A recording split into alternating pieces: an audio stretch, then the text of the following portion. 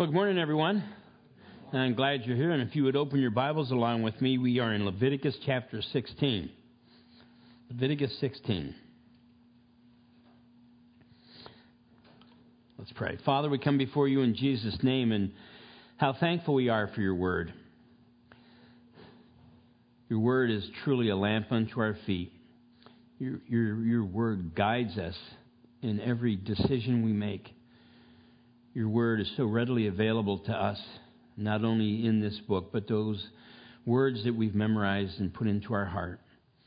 And I pray, Heavenly Father, that you would come and minister to us through your word, that it would be the wisdom of God, not the wisdom of man, that we hear. And so I pray, Father, that you would anoint me, use me, hiding me behind the cross, that I would only be your spokesman, and nothing more, nothing less. And so, Father, anoint and use me, I pray, in Jesus' name. Amen and amen. You know, it's interesting. We have a few interesting weeks coming up, and I'm not going to get into a lot of detail on this. I could share a whole teaching on it, but just something to be thinking about as far as this being a very special week. We have to remember that Jesus fulfilled all the fall feasts. Did you know that? All the fall feasts. You have the main Jewish feasts, and Jesus fulfilled all the fall feasts. I'll give you an example. He was our Passover lamb, right? And that's Leviticus 23:5 and 1 Corinthians 5:7, the fulfillment. We have the Feast of Unleavened Bread, and appointed to the Messiah's sinlessness, and that's Leviticus 23:6. First fruits, Jesus was the first fruit from the dead, and that's Leviticus 23:10 and 1 Corinthians 15:20. And Pentecost, of course, was the coming of the Holy Spirit, Leviticus 23:10 and Acts chapter 2, the whole chapter. But then we have the spring feast. What? No, that's what I'm getting to right now. Now we have the spring feast coming that he has yet to fulfill. Am I saying that right? You got me confused. What is this? This is the fall. Sorry. He fulfilled all the spring feasts. Thank you, darling. See? You know, what a perfect example. Sometimes we don't understand what our wife is saying, but when we finally do, she's right. Glory to God. So anyway, he fulfilled all the spring feast, and now the fall feasts that are coming up. Listen to this. We have the Feast of Trumpets, Leviticus 23:24, and 1 Thessalonians 4:13 through 18, and 1 Corinthians 15:25. And of course, we believe the Feast of Trumpets will be signifies the rapture of the church being taken out of the world. The Day of Atonement, which is his coming back to earth, and by the way, that's October 9th, coming right up. Leviticus 23:27, and then we have Romans 11, 1 through 6, and 25 through 36. And then Tabernacles, the Feast of Tabernacles, or Booth, or Sukkoth, it's when he dwells with us on earth in the millennial reign. And that's Leviticus 23:34, Micah 4, 1 through 7, and that will be October 14th. And so these are a couple major feasts that are just right around the corner.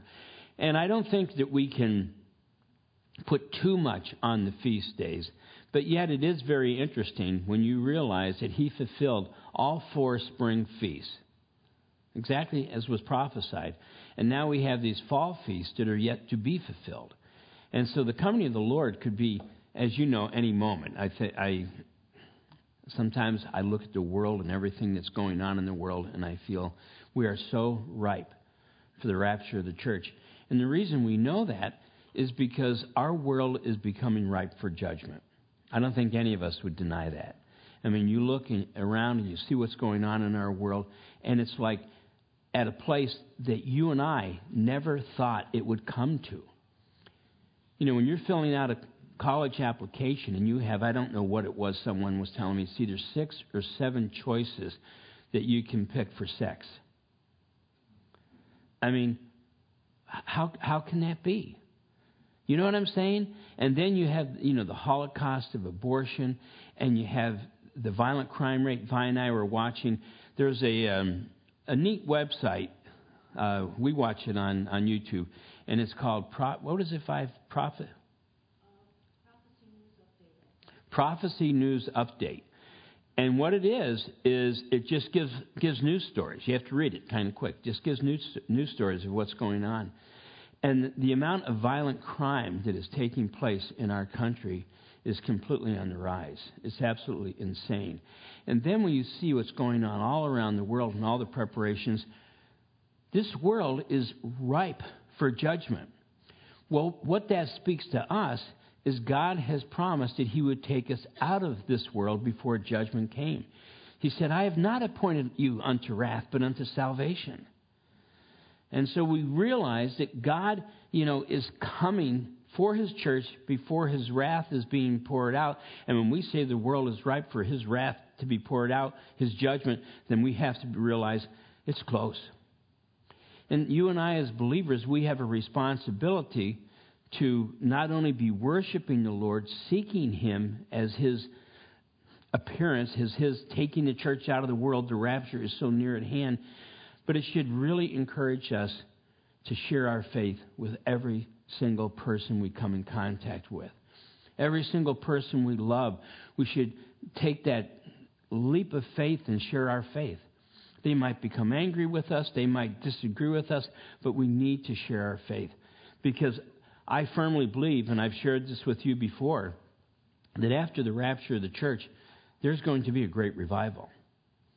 Such a great revival that the Antichrist has to devise a way in order to identify the people who are Christian. That's how great the revival is going to be. And so you might share your faith with someone before the rapture, and they say, oh, you're nuts, and they might even say all kinds of lousy things about you because of what you shared, but it's going to be in there. And when the rapture comes and they realize, wow, this is the weirdest event in human history, and that lunatic that was talking to me told me this is exactly what was going to happen. And so it should be an encouragement. We look at these feast days, and I can't help it because this week we have two of the feasts coming up, and it's just very exciting, the times in which we live. Okay, getting back to our portion in Leviticus, and I want to share this with you first. The whole burnt offering that it speaks about in this portion was in connection with the confession of our sin nature. In other words, when we go before the Lord and confess to Him, I am a sinner, we're not, at least we shouldn't be thinking that at that point about specific little sins. Well, I've done this, I've done that, I've done that. When we go before the Lord and say, God, forgive me, a sinner, we're talking about our sin nature. It's our nature to sin. Okay? Now, the sin offering, which is mentioned in this portion, is connected with our individual sin. And the fellowship offering was one of thanksgiving for the fellowship that we have with the Lord because of His acceptance of our offerings, of our sin nature and of our individual sins. Now, why did God allow all of these ordinances? Have you ever wondered about that? I mean, God gave the tabernacle to the children of Israel, and He allowed all these different ordinances, all these different sacrifices that they might do to have relationship with Him. And why did He lay out the law the way He did, and everything had to be done in a certain way? It was because of the hardness of man's heart. I mean, you have to go all the way back to when they first journeyed in the wilderness. And you have to realize that, God wanted to have fellowship with man right then. And He wanted to be the one that would guide him. But what did the people say? No, Moses, we don't want that. You go and talk to God, and whatever He tells you to do, we'll do. They were putting themselves under the law. And, of course, putting themselves under the law, what they were failing to realize in their statement, whatever He tells us to do, is they were actually putting upon themselves an obligation that they were incapable of fulfilling. No man can fulfill the law. And so it was because of the hardness of the heart that God laid out the law the way He did. And if you want to turn with me to Hebrews chapter 9, and pick up in verse 11.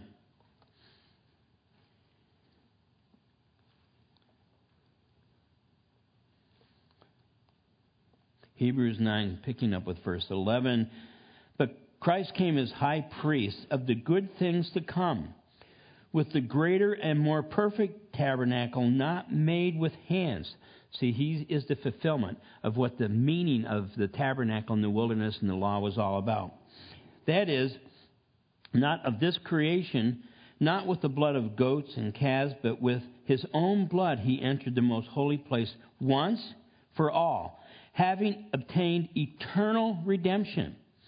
For if the blood of bulls and goats and the ashes of a heifer sprinkling the unclean sanctifies for the purifying of the flesh, how much more shall the blood of Christ, who through the eternal Spirit offered himself without spot to God, cleanse your conscience from dead works to serve the living God.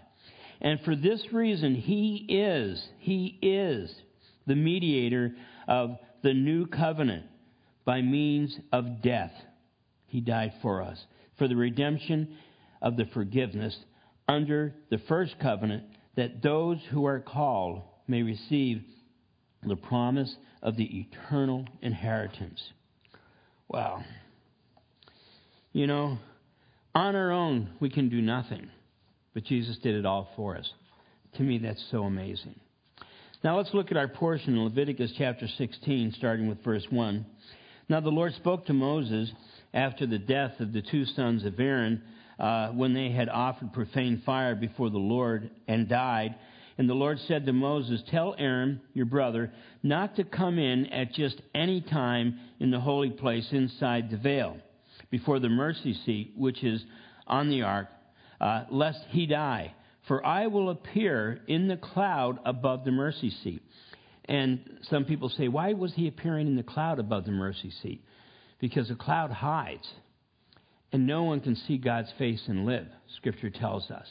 But how interesting it is that one day, as believers, we're going to meet him in the cloud, and we're going to see him as he is. That's amazing. No longer will his glory be hidden. And the only reason we'll be able to see his glory and live is we'll have glorified bodies, according to the Word of God. Verse 3. Thus Aaron shall come into the holy place with the blood of a young bull as a sin offering, and of a ram as a burnt offering, and he shall put the holy linen tunic and the linen trousers on his body. And he shall be girded with a linen sash, and with the linen turban he shall be attired. These are holy garments. Therefore he shall wash his body in water and put them on. And he shall take from the congregation of the children of Israel 2 kids of the goats as a sin offering, and 1 ram as a burnt offering. Aaron shall offer the bull as a sin offering, which is for himself, and make atonement for himself and for his house. He shall take the 2 goats and present them before the Lord at the door of the tabernacle of meeting. Then Aaron shall cast lots for the 2 goats, 1 lot for the Lord and the other lot for the scapegoat. And Aaron shall bring the goat and then the Lord shall bring the goat on which the Lord's lot fell, and offer it as a sin offering. But the goat on which the lot fell to be the scapegoat shall be presented alive before the Lord, to make atonement upon it, and to let it go as a scapegoat into the wilderness. And Aaron shall bring the bull of the sin offering, which is for himself, and make atonement for himself, for his house, and he shall kill the bull as a sin offering, which is for himself. Then he shall take the censer full of burning coals of the fire from the altar before the Lord, with his hands full of sweet incense, beaten fine, and bring it inside the veil. And he shall put the incense on the fire before the Lord, that the cloud of incense may cover the mercy seat that is on the testimony, lest he die. And he shall take some of the blood of the bull and sprinkle it with his fingers on the mercy seat and on the east side, and before the mercy seat he shall sprinkle some of the blood with his fingers 7 times. Then he shall kill the goat of the sin offering, which is for the people, bring his blood inside the veil, do with the blood as he did with the blood of the bull, and sprinkle it on the mercy seat and before the mercy seat. So he shall make atonement for the holy place because of the uncleanness of the children of Israel. And because of their transgressions, for all their sins, and so he shall do for the tabernacle of meetings, which remains among them in the midst of their uncleanness. 17. There shall be no man in the tabernacle of meeting when he goes in to make atonement in the holy place, until he comes out, that he may make atonement for himself, for his household, and for the assembly of Israel. And he shall go out to the altar that is before the Lord and make atonement for it, and shall take some of the blood of the bull and some of the blood of the goat and put it on the horns of the altar all around. Then he shall sprinkle some of the blood on it with his fingers 7 times, cleanse it and consecrate it from the uncleanness of the children of Israel. But you read all that and you think, wow, that's pretty complicated. That's the wonderful thing. The Lord did all the complicated stuff for us and has made it very simple. All we have to do is call upon the name of the Lord. How wonderful that is. I mean, the law was very strict. The law was very complicated. It had very definite rules and regulations that had to be followed. And for you and I as believers, it's very simple. We follow Jesus. We take up our cross every day and we follow the Lord. And, as far as the sprinkling of the blood 7 times, 7 in the Bible is always the number of completion or perfection, the perfect sacrifice, the perfect shedding of blood. Now, what I like about this portion, these 19 verses, it starts right off warning, Aaron, Moses, through Moses, warning Aaron not to try to worship the Lord just the way he wants to. And he used Aaron's sons as an example. I don't think Aaron's sons said, let's blaspheme God. Let's go in there and do something that's going to make God angry. I don't believe that at all. Actually, I think, you might think I'm crazy, but I think we're going to see Aaron's sons in heaven. I believe what it was is Aaron's sons were saying, you know what? This is so exciting. Here we are. We have a chance to worship the Lord. Hey, let's add some of our own stuff to it. Let's come up with even a different way to worship the Lord. And, of course, fire broke out from the Lord and consumed them. And so one of the things is telling us we need to stop trying to figure out new ways to worship the Lord and just simply worship Him the way He's already told us. I mean, God's given us beautiful things. He's given us prayer, right? He's given us spiritual songs to sing. He's given us His Word. He's given us fellowship with one another. And to try to be thinking of all these crazy things, well, if you really want to worship the Lord, you have to do a backflip off the church into a trampoline and then bounce into the garden. I'm just saying crazy stuff, but people come up with all these different things that you need to worship the Lord. And the only thing you need to worship the Lord is a contrite heart, a broken spirit, and a love for God. And you can worship Him. I'll tell you right now, the greatest worship that you should have with the Lord is when you're alone. When Aaron went in, he went in what? By himself. And our communal worship in church is wonderful. It's commanded of God. It's one of the things that he said, you have to make sure that you gather yourself together, and all the more as you see that day approaching. I mean, church is important. Because this is the time that we come together not only to have fellowship with one another, but to have His Word broken open and expounded upon. But when it comes to actual pure worship, the most significant times you're going to have of worship is when you're alone with God. And sometimes we don't make any time to be alone with God.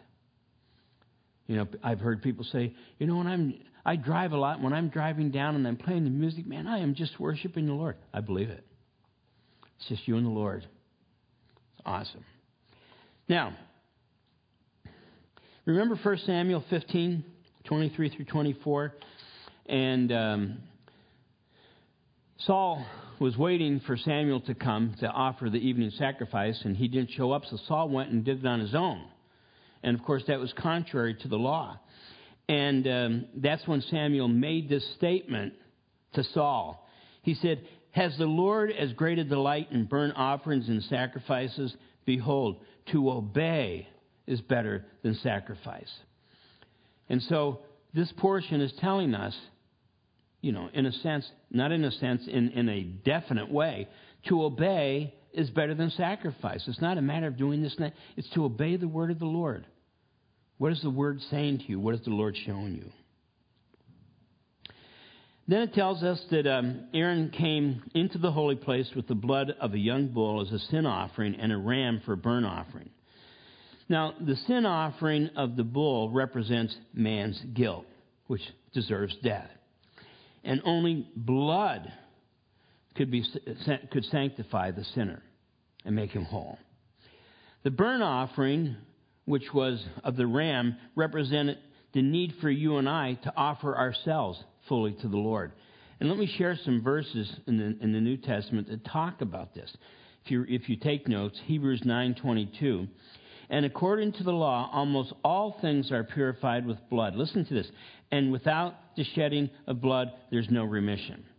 Jesus had to die on the cross. He had to. As the sacrifice, the Lamb of God, his blood had to be shed for the remission of sins. And then as far as you and I are concerned, after we're saved and our sins have been forgiven, in Romans 12:1 it says, I beseech you therefore, brethren, by the mercies of God, that you present your bodies as living sacrifices, holy, acceptable to God. Listen to this, which is your reasonable service. That's not your above and beyond duty service, just your reasonable service. To present our bodies as a living sacrifice to the Lord. Lord, here I am. Use me. No matter what goes on today, use me. We get so caught up with the world. We get so caught up with everything that's going on around us that sometimes we lose sight of our mission. There was an old saying, actually, when I was teaching years ago, it was a poster that they had in the faculty room, and it was a swamp full of alligators, and the poster said, when you're up to your butt in alligators, it's hard to remember your task was to drain the swamp. And the whole point of it is, the world is just all biting around us and with our work and with problems we have and all this kind of stuff. And it's hard to remember what our task really is. To be evangelists. To be his witness in this world. To be a living sacrifice for him and for him alone. Now, it talks about the holy linen, the tunic, the linen trousers, and the sash around, and also the turban that was on his head. And these were pure white, these linen garments that the high priest wore when he went in to make the sacrifice. And the first thing it tells us, if you recall, he had to wash himself. Then he had to put on these clean, pure garments before he went in and worshiped the Lord.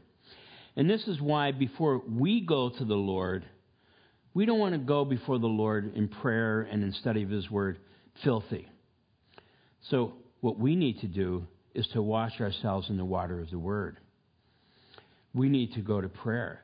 We need to confess.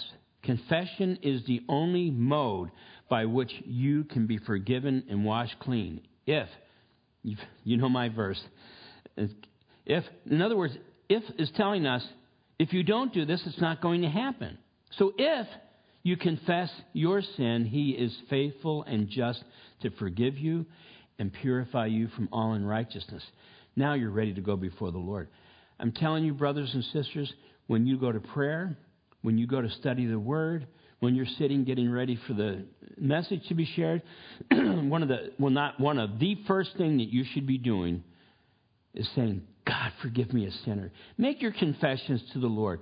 The Lord knows all of our weaknesses, and there's nothing wrong with confessing our weaknesses to the Lord. Now, you have to be careful confessing your weaknesses to one another. You want to know why? Because they're weak. We need to confess our weaknesses to the Lord. Lord, forgive me a sinner. Please, God, forgive me. And he will cleanse us from all unrighteousness. Now we're ready to be in fellowship with him, either in prayer or in his word. And see the high priest putting on these pure white garments after he has cleansed himself, washed himself, and the brazen laver, it's an example for you and I to be washed with the washing of the Word by confessing and repenting to the Lord in order to be able to be in His presence and worship Him. Now, it tells us in Isaiah 54:6 that all of our righteousness is filthy rags. And the reason I bring that up is people think, well, you know what? I'm not going to do this anymore. I'm not going to do that anymore. God, I promise you I'm going to be good. God, I promise you I'm going to be reading my Bible. I'm going to be doing this and that. Now I'm ready to be in your presence. No, you're not. That's your own righteousness. And you still have filthy rags on. It's only going before the Lord and saying, I'm guilty. Forgive me, Jesus, that you can be cleansed and made ready. Because we have to understand, we cannot ourselves, nor can anyone else prepare us to be in the presence of the Lord. Only the Lord can do that. Only the Lord. Now, we must remember, too, that the two goats that were mentioned in this signify, now listen carefully, the two goats signify or constitute one sin offering. It's one single sin offering. Each represents a distinct aspect of the covering for sin. One was offered as a sin offering. The other was released in the wilderness. One was, put to death. Its blood was shed and it was used for a sin offering, and the other one was released. The goat that was sent into the wilderness was called the scapegoat. And so often we think of Jesus being the scapegoat. Not in this sense. Not in what we're reading here in Scripture. Jesus wasn't the scapegoat. Let me finish what I'm saying here. This represents the sins of Israel being taken from them into the wilderness. In Psalm 103, verse 12, as far as the east is from the west, so far He has removed our transgressions from us.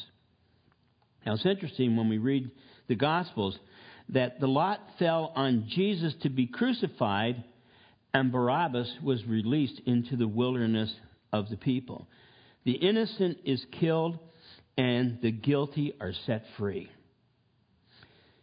In 2 Corinthians 5:21, for He made Him who knew no sin to be sin for us, that we might become the righteousness of God. And so Jesus Christ, when He hung on that cross as our sacrifice, He took our sin upon Himself. Now understand that in the offering of the two goats, both goats had the sin of the people, confessed upon them. But we have to remember that when Jesus hung on that cross, the only sin that was present was ours.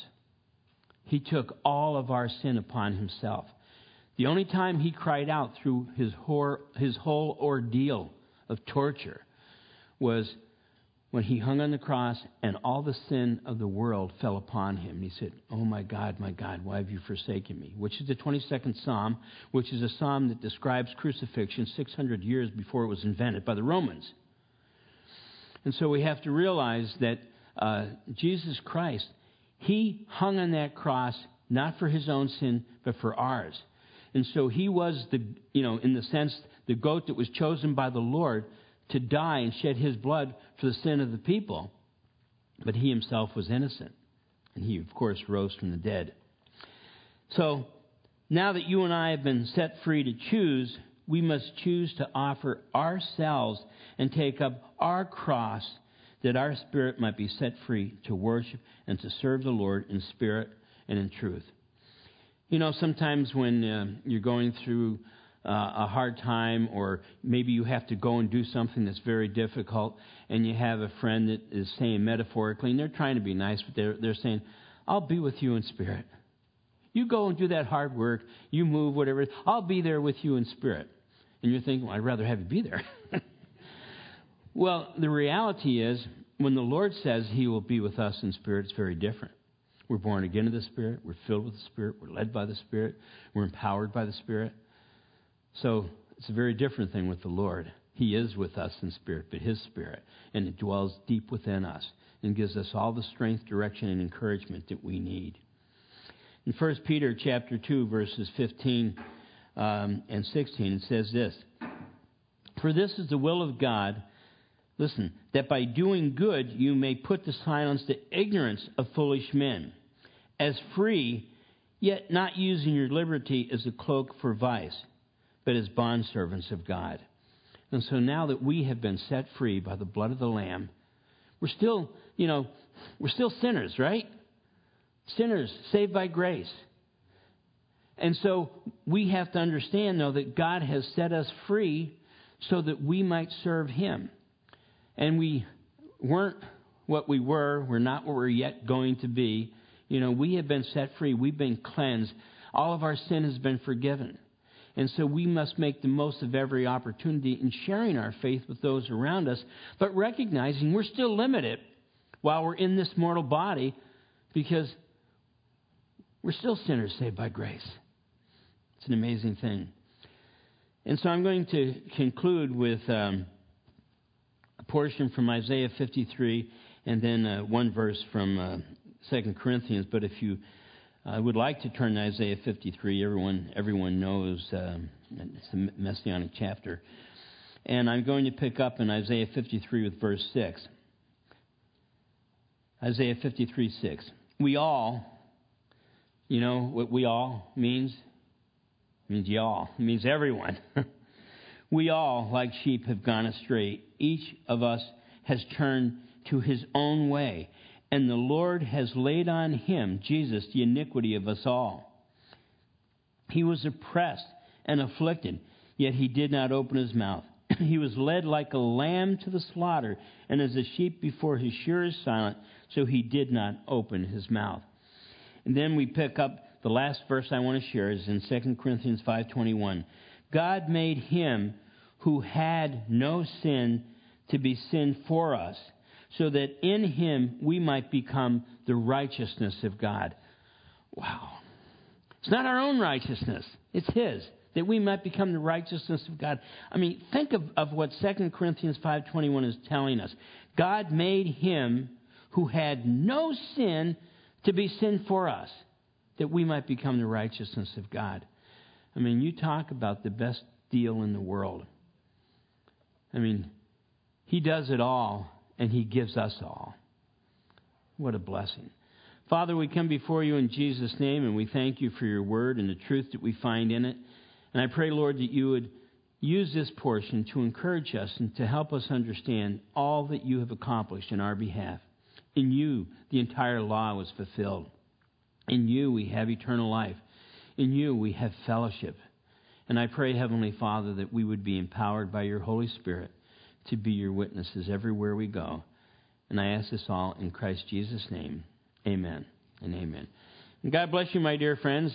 And wouldn't it be great if I didn't see you next week? If we met in the air?